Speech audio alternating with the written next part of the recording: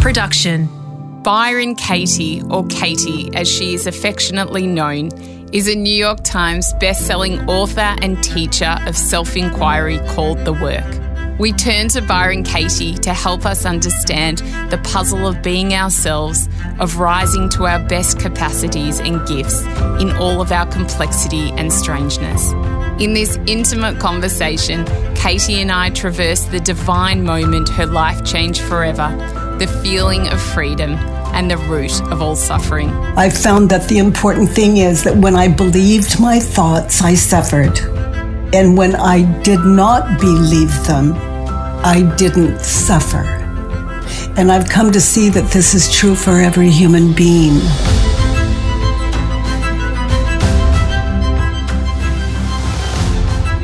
I'm Sarah Grimberg, and this is A Life of Greatness.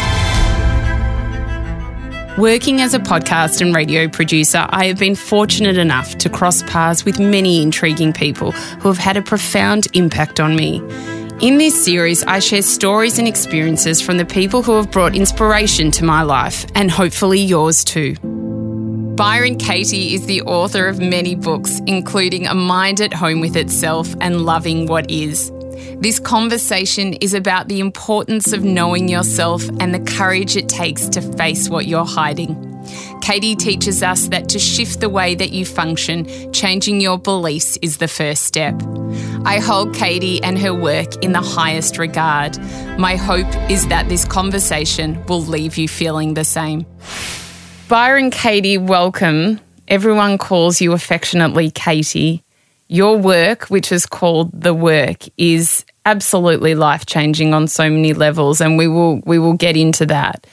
But tell us where it all began. What happened to you at 43, that pinnacle moment when you found yourself at rock bottom? Well, after more than a decade of very deep, dark depression, just hopeless, suicidal, as I lay sleeping on the floor one day, actually, a cockroach crawled over my foot. I woke up in the way I wake up every morning, but I woke up with a start, and I had no reference. And so there was no fear in it because there was just no reference.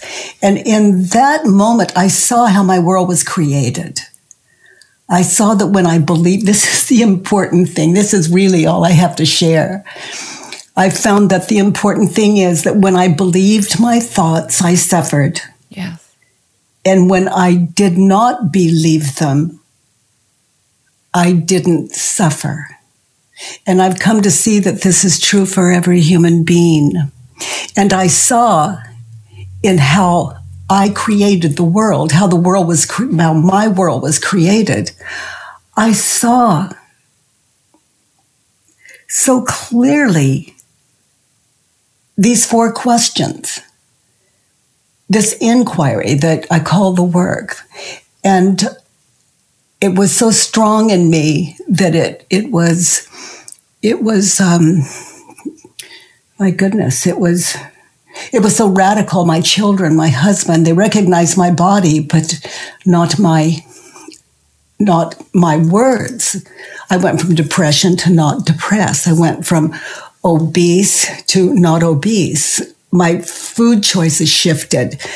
On that same day, the cigarettes were gone. It's like insanity left me.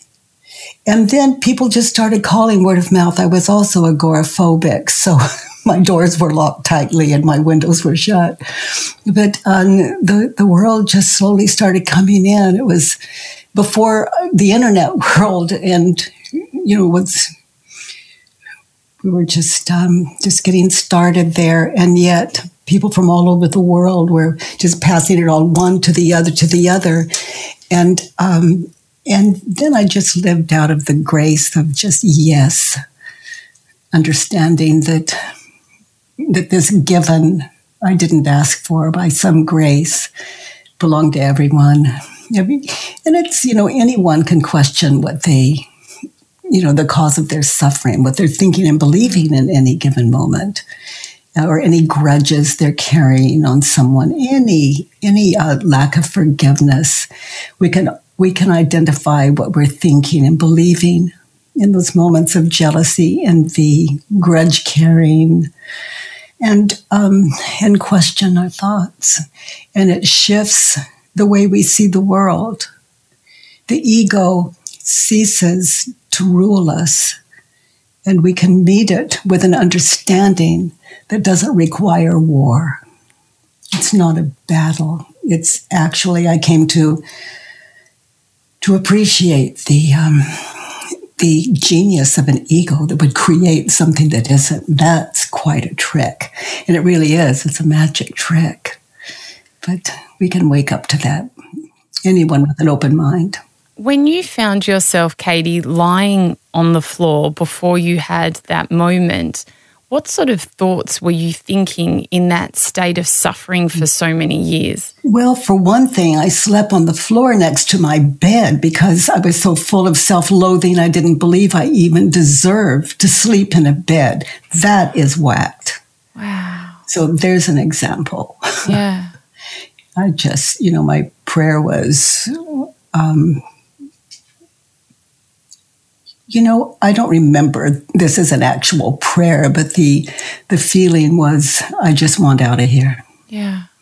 I just want out of here. And I guess I was too cowardly to kill myself or didn't want my children to blame themselves. Yes. And do you look now at that divine moment that happened that has then gone on to change the lives of so many people because your work has changed the lives of so many millions of people? It's so radical. Do you look at that as being like something from the divine, or how do you see that? Some kind of miracle, definitely. Yeah. And the miracle is I just woke up to reality. I saw the cause of all my suffering. And it's easily to translate to the world. I wrote my mind down on paper, the way the ego works. And there are only 6 things. It's I want, I need, they should, they shouldn't, I don't ever want to. And I'm angry because, and that's it. And I put that down in what I call a judge a neighbor worksheet. There are just 6 questions on it. So we just, anytime we're angry, upset, we just identify that moment in time that we fear in the future or that we experienced in the past and fill in number 1. And so 1 through 6, we just, in a meditative state, as we anchor in one situation that's causing us grief, we just identify what we're thinking and believing in that situation, and we can get it squared away, and no one can do that for us. Why do you think as humans believe our stressful thoughts?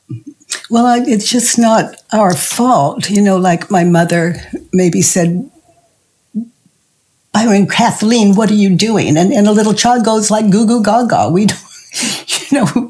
don't know yet what language means.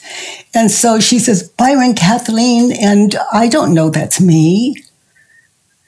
I have no idea. And then my father says, Byron, Kathleen, and I don't know that's me. And finally, there is that moment, I believe. Yeah. And that is my entry into the world. Yes. Once identity, I am a little girl. I have a mother. I have a father. It's just I to our deathbed. And I love that the world would understand that, we questioned us into this world. I mean, we believed ourselves into this world. Yes. And we can question our way out of this world.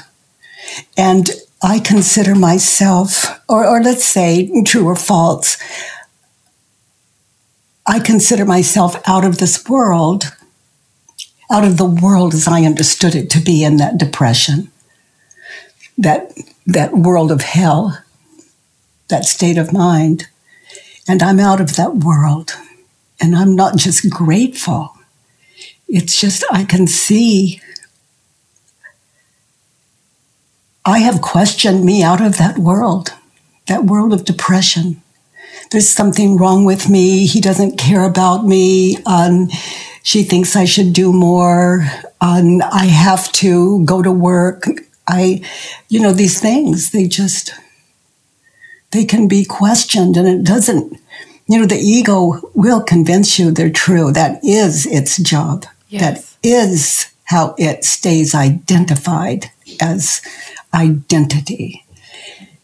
And ego is mind, and mind is not object. It is not object. It can never be. So it cannot sleep. It's got to identify as object at all times, or we wake up to reality, and that's what happened on the floor. Wow. What did you say in the moment that you were on the floor that changed your life forever? Nothing. There was just no self to say to. Yeah, it was as though, and I can tell the story after the fact, it stood up, it walked into another room, it looked in the mirror, the face in the mirror, it looked into those eyes, and something met. It was extraordinary. Looking into your eyes right now, it's very easy for me to relay this out loud. But something extraordinary happened. I fell in love. Oh. And I can't say I fell in love. I was loved. Yeah. It was. I want to say a lightning bolt, but I don't want people's imaginations thrown away like a lightning bolt. It wasn't like that. It was just, I was zapped. And I met myself. And that turned out to be by nature, a beautiful thing. What was that feeling of love like when you looked into your eyes? Connection. Something connected to me. Was that the first time in your life, do you think, that you truly loved yourself? Well, I still couldn't call it myself. Yes. But I can tell you, I was born into love in that moment. And since then, and we can all say the same, there's no moment that we're not. Other than what we're thinking and believing, there is no moment that every human being in this world does not experience love. Mm. And we think love is supposed to look like something or be something, but just that state of don't know. What a beautiful way to live life. Don't know. It's a trust. And I use the term a friendly universe. I have come to see it's a friendly universe. And it's something we wake up to. It's as though if you died and went to heaven where everything is perfect. Everything is perfect. Mm. The only problem was you believed in heaven what you believed on earth. So where would you be? So I'm in heaven. It's a friendly universe. Yes. I know it by nature. It matches my heart. Without pretending, it's just what we're left with, that reality. And the way that we can test, this is if I think or say or do something, believe, say or do something to harm another human being.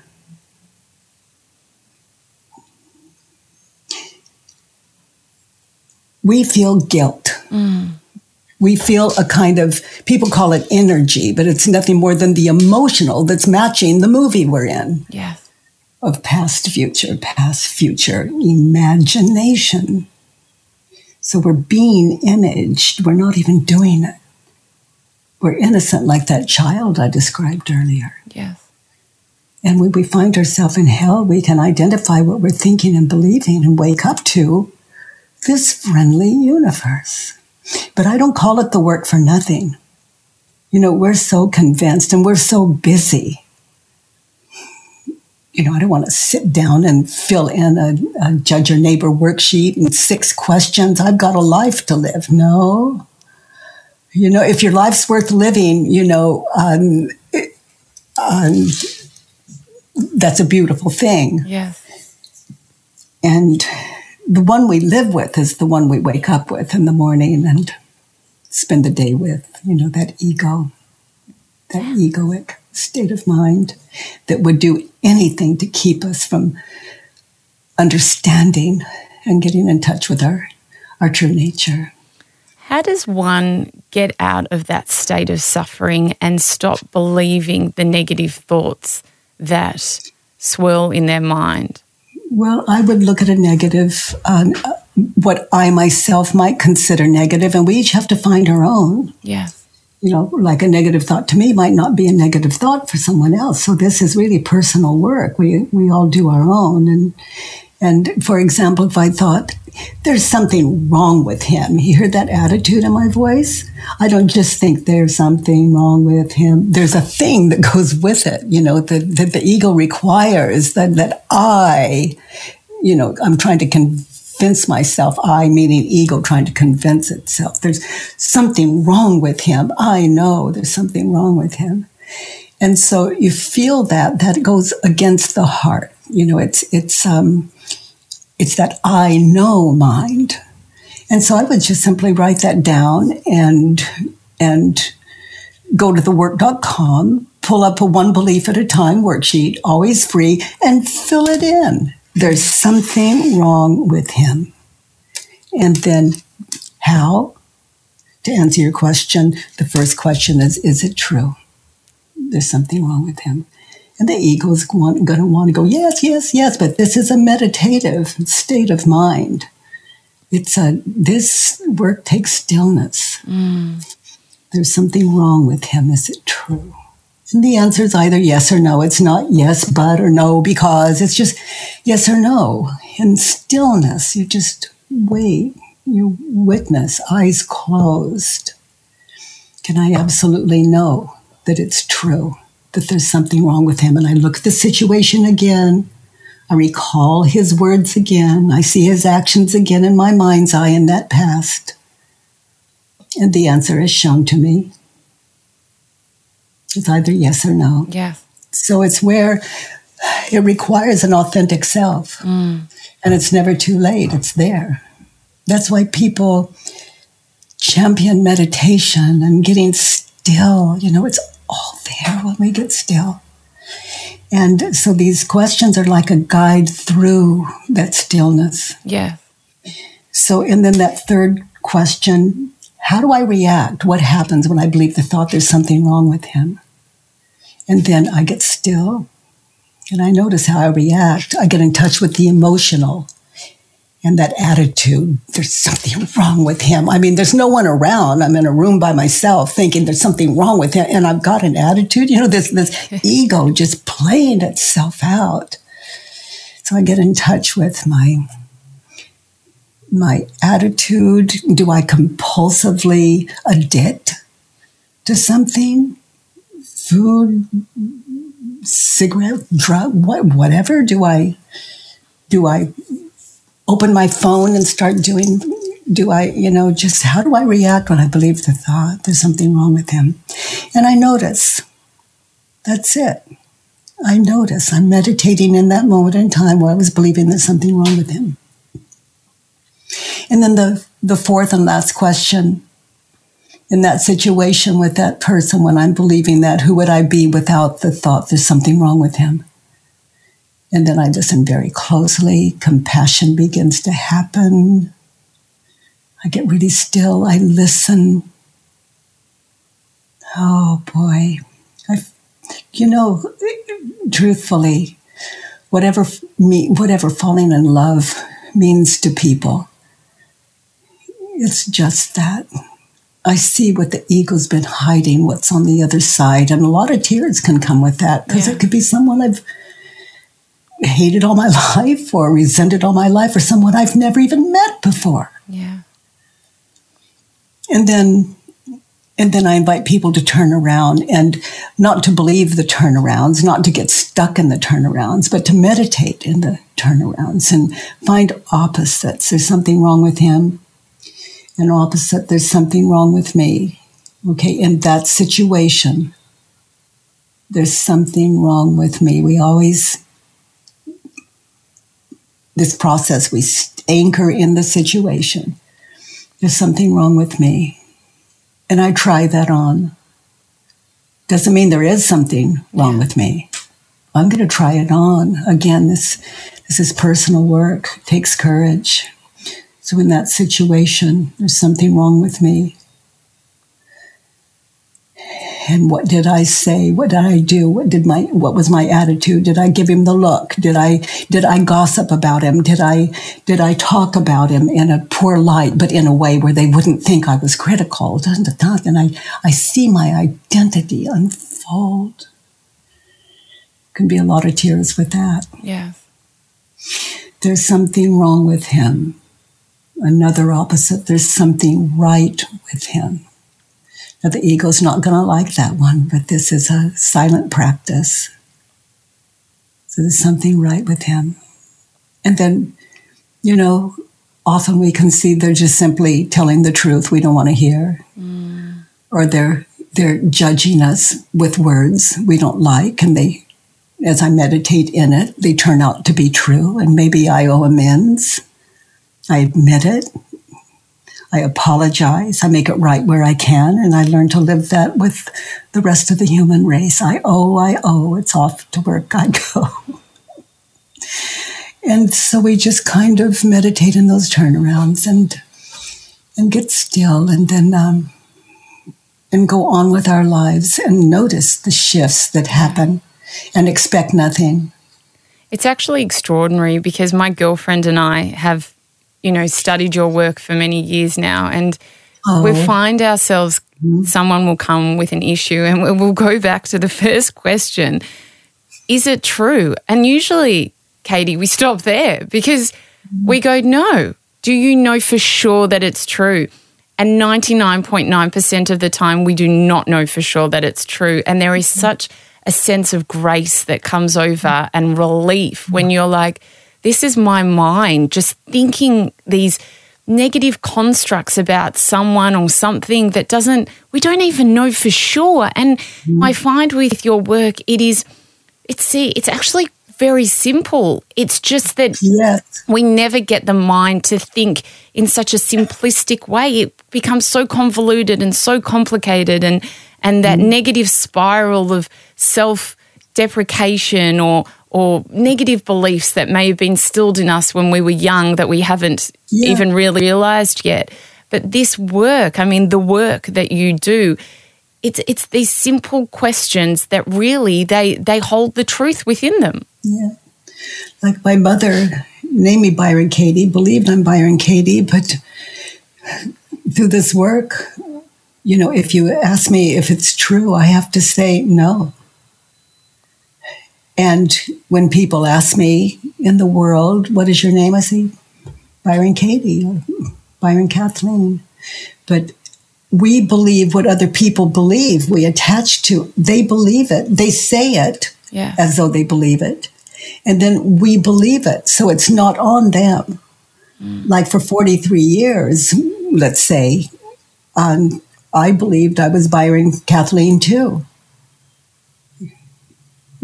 But that my mother didn't make me believe. No one made us believe. It was a happening. Yes. I believed. I attached the ego, identifying, born into the world. That is the not I, born into the world. That is not I. And I love that we can question our thoughts and our identity shift to kinder human beings. That's just, it doesn't shift to a meaner human being. It shifts to a more awake, kinder, more aware human being. And, I'm all about the end of suffering. That's my gig. The end of suffering. This waking up to reality and everything. These questions will take you as far as you want to go, the work. But just to live in the world and just to understand the cause of suffering and how to end it. It gives us our power back. Yes. We don't have to be a victim of the world. If we just do a little of this work, we as you express so sweetly, we can question it and wake up. Some great mind said, what is it? An unquestioned life is not worth living. Yeah. And I've come to see that that's true. That's so true. You say defense is the first act of war. Can you explain that to us? Well, if you say something like, Byron, Katie, you're wrong. And I say, I'm not wrong, I'm right. And so you hear the defense? Yes. Okay. So if you say, Byron, Katie, you're wrong. In my world, I get excited. You're immediately my teacher. You see something that I've missed. Yeah. Because for me to defend against what you said tells me, what's behind the door. And so people's judgments serve to wake me up to what I'm asleep to. Yeah. And if you want to meet a great teacher, just hang out with your enemies. They have all your secrets. That's why they're your enemy, an enemy of the ego, of course. But, Yes. Oh, my goodness. It's so true. It's so true. It's something, it just reminded me, happened yesterday. I was doing a negotiation for something, and with someone I absolutely adore. But, you get into that situation where you're negotiating and there's money and all that stuff is involved. And I was thinking, is he giving me a good deal? It seems like a good deal. But, and I was questioning him, and I didn't realize, but I may have questioned him a little bit more than I should have. And he stopped and he said, Sarah, have I ever done anything to make you question me, to do anything that was wrong to you? And he hasn't. He's extraordinary. And I said, no, not at all. And he said, why are you questioning me so much? It's actually really upsetting me that you are questioning me so much. And I stopped to what you're saying, and I thought, this is a great lesson for me. Why am I not trusting someone who's only been 100% trustworthy to me? And I then started to kind of think back to other situations where I had questioned people who had never done anything to me, who had only been trustworthy. And I thought, what is this fear that someone is going to do you wrong? And it is true. Like sometimes when you look at a situation and you're given feedback, take it and run with it. Yeah. And or maybe you won't take it and run with it, but you can think for yourself. Yes, yes. You can admit it and share with that person what you shared with me. No, in which I'm sure you did. You never have done anything that I would. And I'm sincerely sorry. And I need a little time to look at this again and run it by, maybe you want to run it by someone else, but whatever it is. And because it doesn't mean you have to say, why do I do that? And then let it go. Yeah. We're free. Yeah. We can admit it, apologize, but only authentically. As authentically as you shared with me.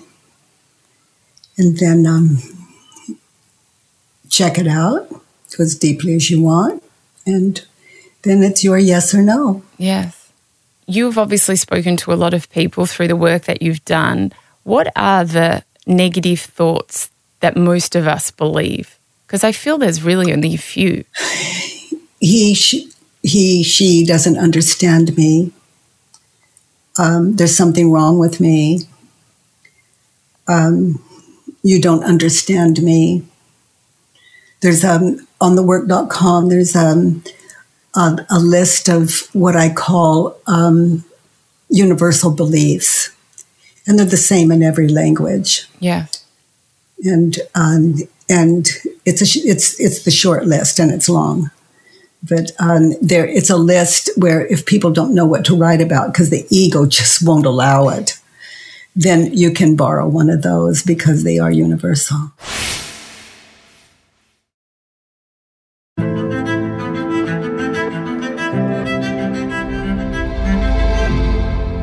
How do you look at life without judgment? Because I feel that you wouldn't do that. I judge. The ego judges. Yeah. It's just not valid. Yes. And I can't say it's not valid because I'm a listener. I listen.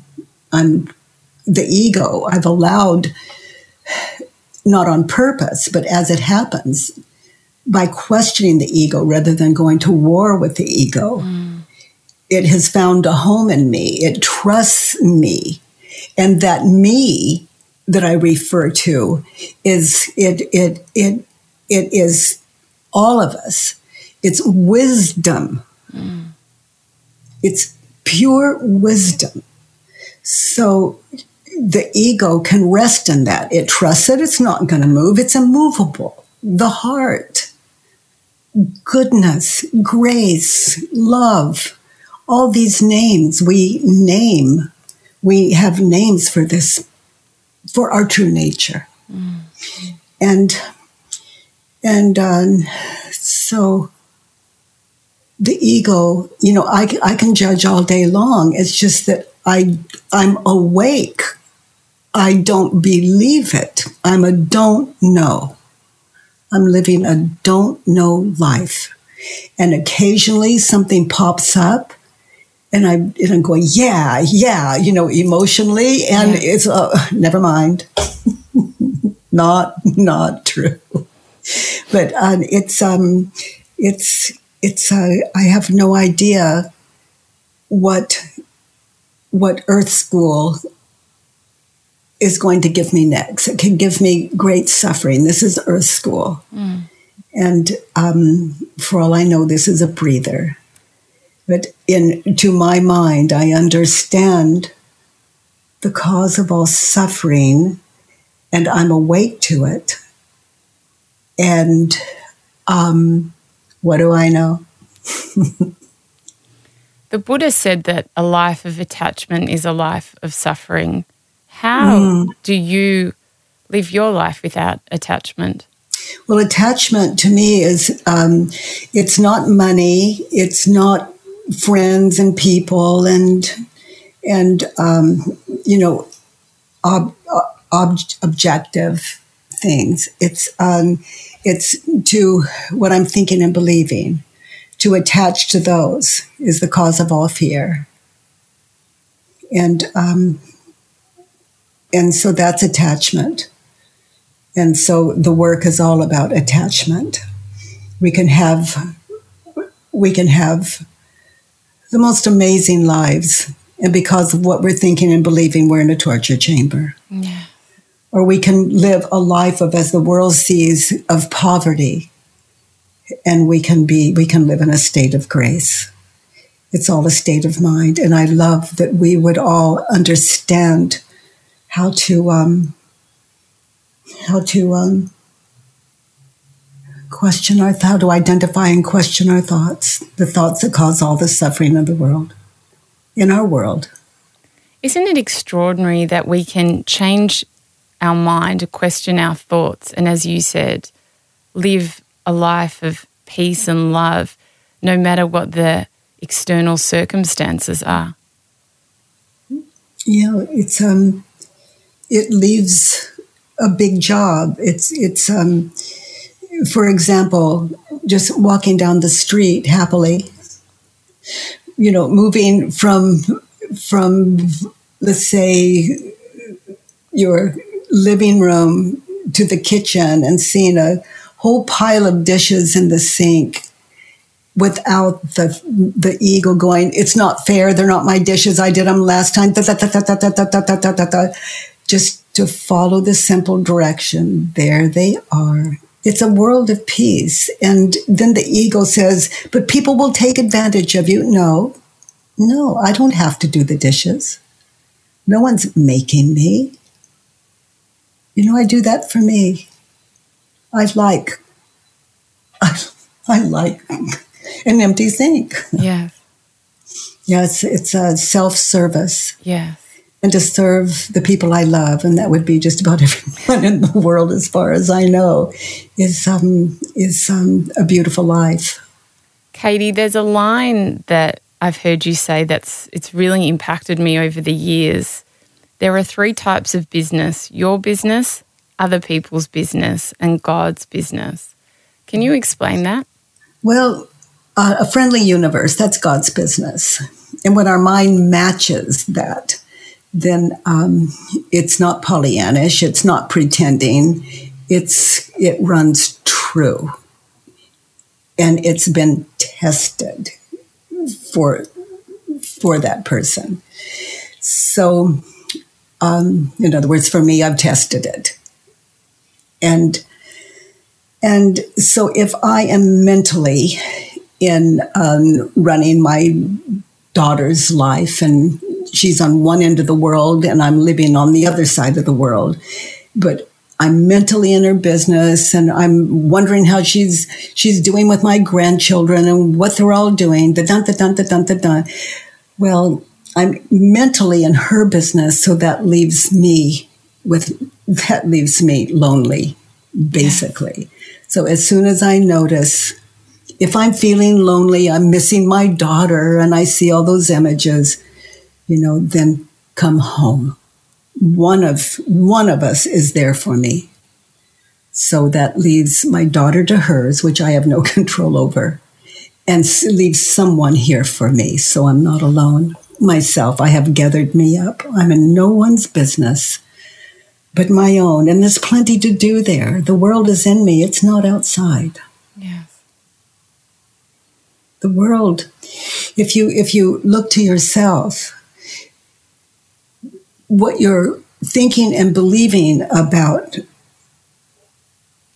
the people in your life, seen and unseen, met and unmet, but the people in your world, your life, your inner life, what you're thinking and believing about them is who they are.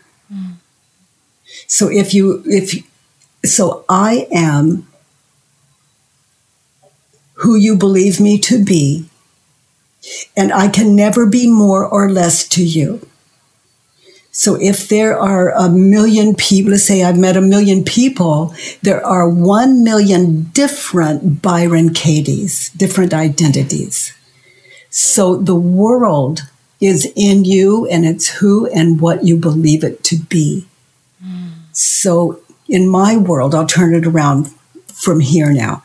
The world is who and what I believe it to be. So if I don't love my world, I don't go out and try to change the world. I question my thoughts, and my world changes. I question my thoughts about you and him and her. And your identities shift in me. So you do change. You change completely. So I do change the world. I'm changing it all the time. Wow. And the way I see people affects my children, my grandchildren, and people I'm close to. Mm. Because it's authentic. Yes. It's not something I'm trying to do. I'm not trying to be nice. I'm just living out my nature, and it's quite a journey. How important is the present moment and living within that? It's less past, less future, but even the present moment is in the past now. Yeah. Like this moment right here, right now is now past. Yeah. So it's as close as we can get is to get still and notice what's going on in our head. And maybe there are a few things that everything from a nightmare to a mild discomfort. Maybe you identify those and just put them on a worksheet and question them. And the directions, of course, as I've said, they're all there on thework.com. But I'm responsible for a peaceful world. We give up on we are in this world. We're so hard now. We're so at war with each other now. We're so, this world, basically it's a mess. Yeah. Okay. So if I question all 4 questions and turnarounds as I look at any one in the world or any group in the world, it doesn't matter. That's my world. And when I question it and try on those turnarounds, those opposites, something shifts. And if I do it on just one group that I find they're just those people, and just that one group, it shifts the way I see groups of people all over the world, because again, the world is in me. It is who and what I believe the world to be. So anyone listening to this, if you don't love your world, then there is, if your mind is open to it and you want to shift that, and you want to just ask your most authentic self to come up to the bat, that authenticity will meet the questions and it will shift your life to a better world. Yes. Death is obviously a very hard thing, losing a loved one and an out of order death. Yeah. I know that your mum died a few years ago. How did you not suffer during that time, and how do others not suffer? Well, I just am so clear that she can't die. She has to live before she can die. Yes. And she is who I believe her to be, and that can never die. Meaning, I see, and as you asked me the question, I see my mother on what the world would call her deathbed, and I see me just dropping my schedule and being with her for several weeks, sleeping with her, all the medications and the oh my goodness, the privilege of just being present. And I am, and I've all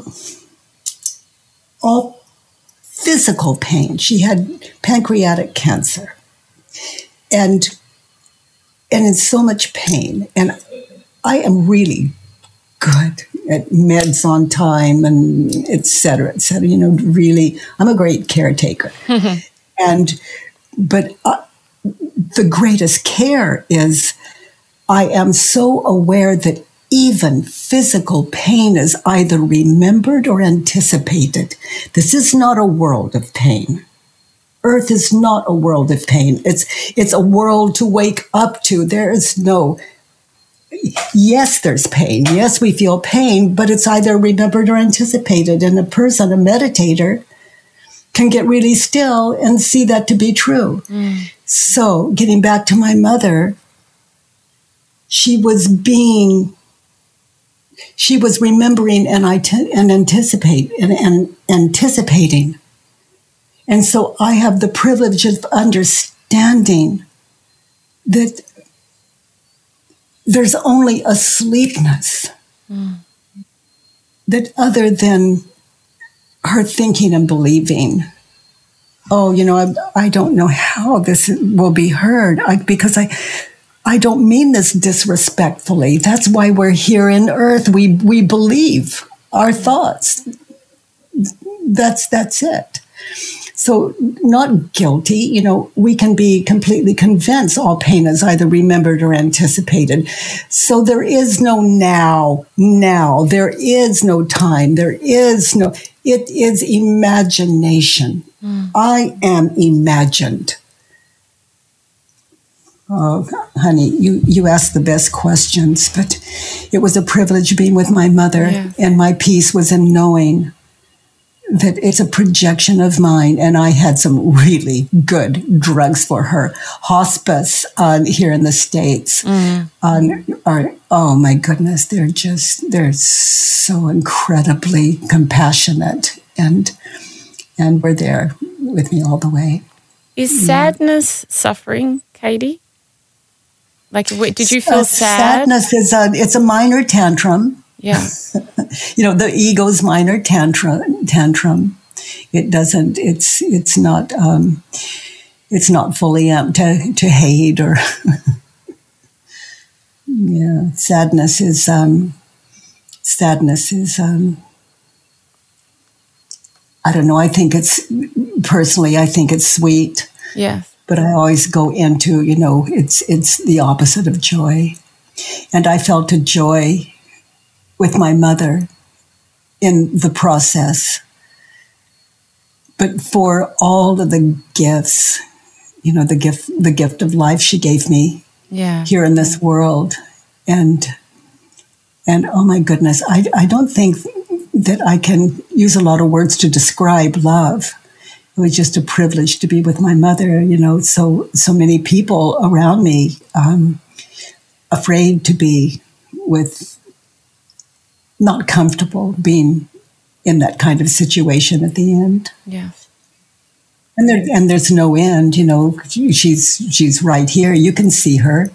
You've never met her before, but you can see her in her deathbed, by description. Anyone listening to this can see it.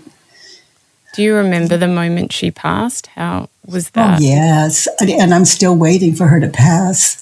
I was looking into her eyes, and then I saw the absence, or what I experienced to be the absence, and I just continued and continued and continued to look for any shift. And it was like the end of the story and the beginning of the story. No, that's alive, beautiful. Mother not. That's beautiful. Yeah, it's all we're really left with is in the end is a state of gratitude and how can I help? Yes. Yes. Yeah. How do you live your life now without suffering? I don't do it on purpose. I've just done enough inquiry, enough self-introspection through inquiry that I understand the cause of all suffering and how to end it.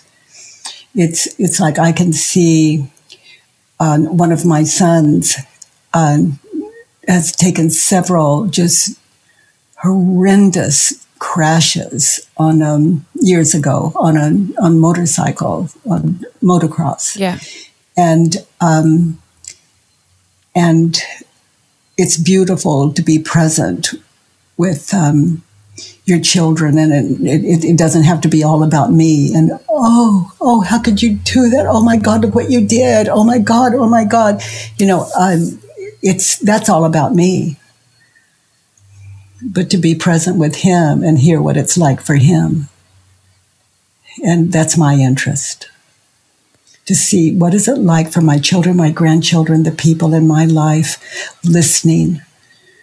Oh my goodness, I am a listener. Listening has replaced judgment. I don't listen and judge. I listen and I don't judge. Is it true or not? I listen. I always consider the person I'm with the teacher. Oh. And that leaves me as a student. That's my favorite position. The don't know. Yeah, it's extraordinary. I obviously, being in my profession, all I do is listen as well, and I feel what a privilege it is to listen to the stories, to listen to my friends, to listen to anyone that I meet, and just hear them and walk away. That to me is love and learning and wisdom. Isn't that the most powerful? Absolutely. Don't you feel just filled? Yes. It must be like what was meant with my cup runneth over. That listening state you're describing is just being filled. It's such a privilege to be the listener. Such a privilege, an absolute privilege. You said that don't argue with what is, accept what is. Doesn't matter what happens with life. Yeah, I don't argue with what is. I change it if I can. Yes. And accept it if I can't. And the only thing off is I'm believing my thoughts. Or I'm awake. And I can only judge it when I'm in that place. Yeah. But I think it comes down to listening again. Listening, it's true. I mean, even, I suppose, when your son had the accident, I mean, did you question, like, why did he have the accident? Or you just accepted what was and then spent that time with him? If I say, why did you have the accident? That's, if you stop and consider the question, it's simply crazy. Yes. He knows why he did it. And I know why he did it. He wanted to race. Mm. And I mean, it's not a mystery. He wanted to ride. Yes. So I'm going to ask him, why did he do it? So I'd rather listen. Mm. And I get to hear it. I get to hear his passion and how crazy or sane he is and his joy and I get to be a part of his life. What's the best advice that you've ever been given? You know, it's funny, honey, but if someone said, Byron, Katie, shut up, I go, oh, thank you. You're so kind. It's and truly, it's like, help me, stop me, and it's just shut up, and it's interesting from that time on the floor. It sounds very strange, but without a past, I can't prove I've ever spoken. Mm. And the past, when I tell you my experience where the work found me, I say, I'm on the floor, I was asleep, all of this. But, that is the dream of now. I'm describing the dream of now. Yeah. As we say, I recall it, I remember it. But that is not I.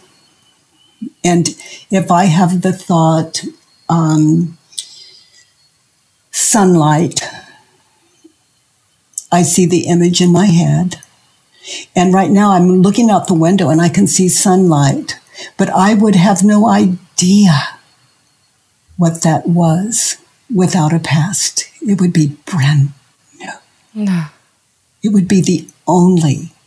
And so that's how I live my life. Like I'm looking at a chair behind the screen where we're speaking. I see the chair. If I didn't know what that was, I'm in awe. And I don't know what it is other than this imagination of a chair when I was a little girl and a chair of yesterday and the chair in my daughter's house and the chair in my mother's house. And that's all going on. Yeah. It's all, we call it ego. It's imaging. And then that's nothing until we imagine, we attach words to it, like to the object, we name it. And so without all the past, and people think that's dangerous, but no, you can see what you call the past. You're not going to lose it. It's not like that. It's waking up to reality. Yes. Not doing away with the world, but meeting it with understanding. So I look at the chair and I look at the sunlight and they're new. And I'm less than 3 years old in this 78-year-old body, just having the time of my life. and speaking with just beautiful you. Oh, that's such a privilege. We spoke about prayer briefly at the start. What is your favorite prayer? Well, it is, God spare me from the desire to seek love, approval, or appreciation. Amen. Yeah, I love that.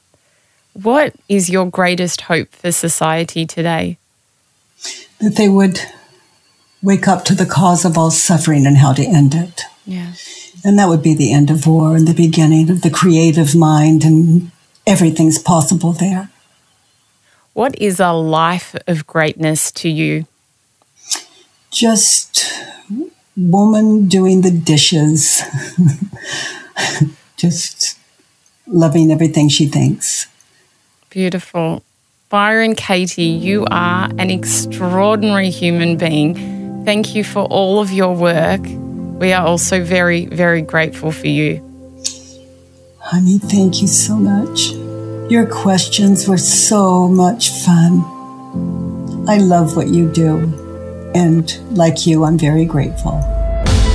For more inspiration and wisdom, I would love you to join me and my community on Instagram at A Life of Greatness podcast.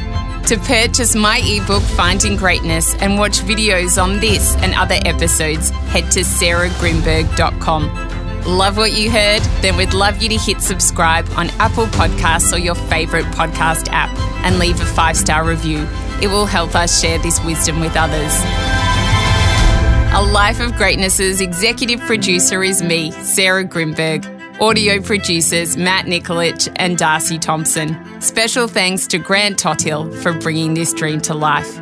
For more episodes, search A Life of Greatness podcast. Download the new Listener app now and listen for free. Listener.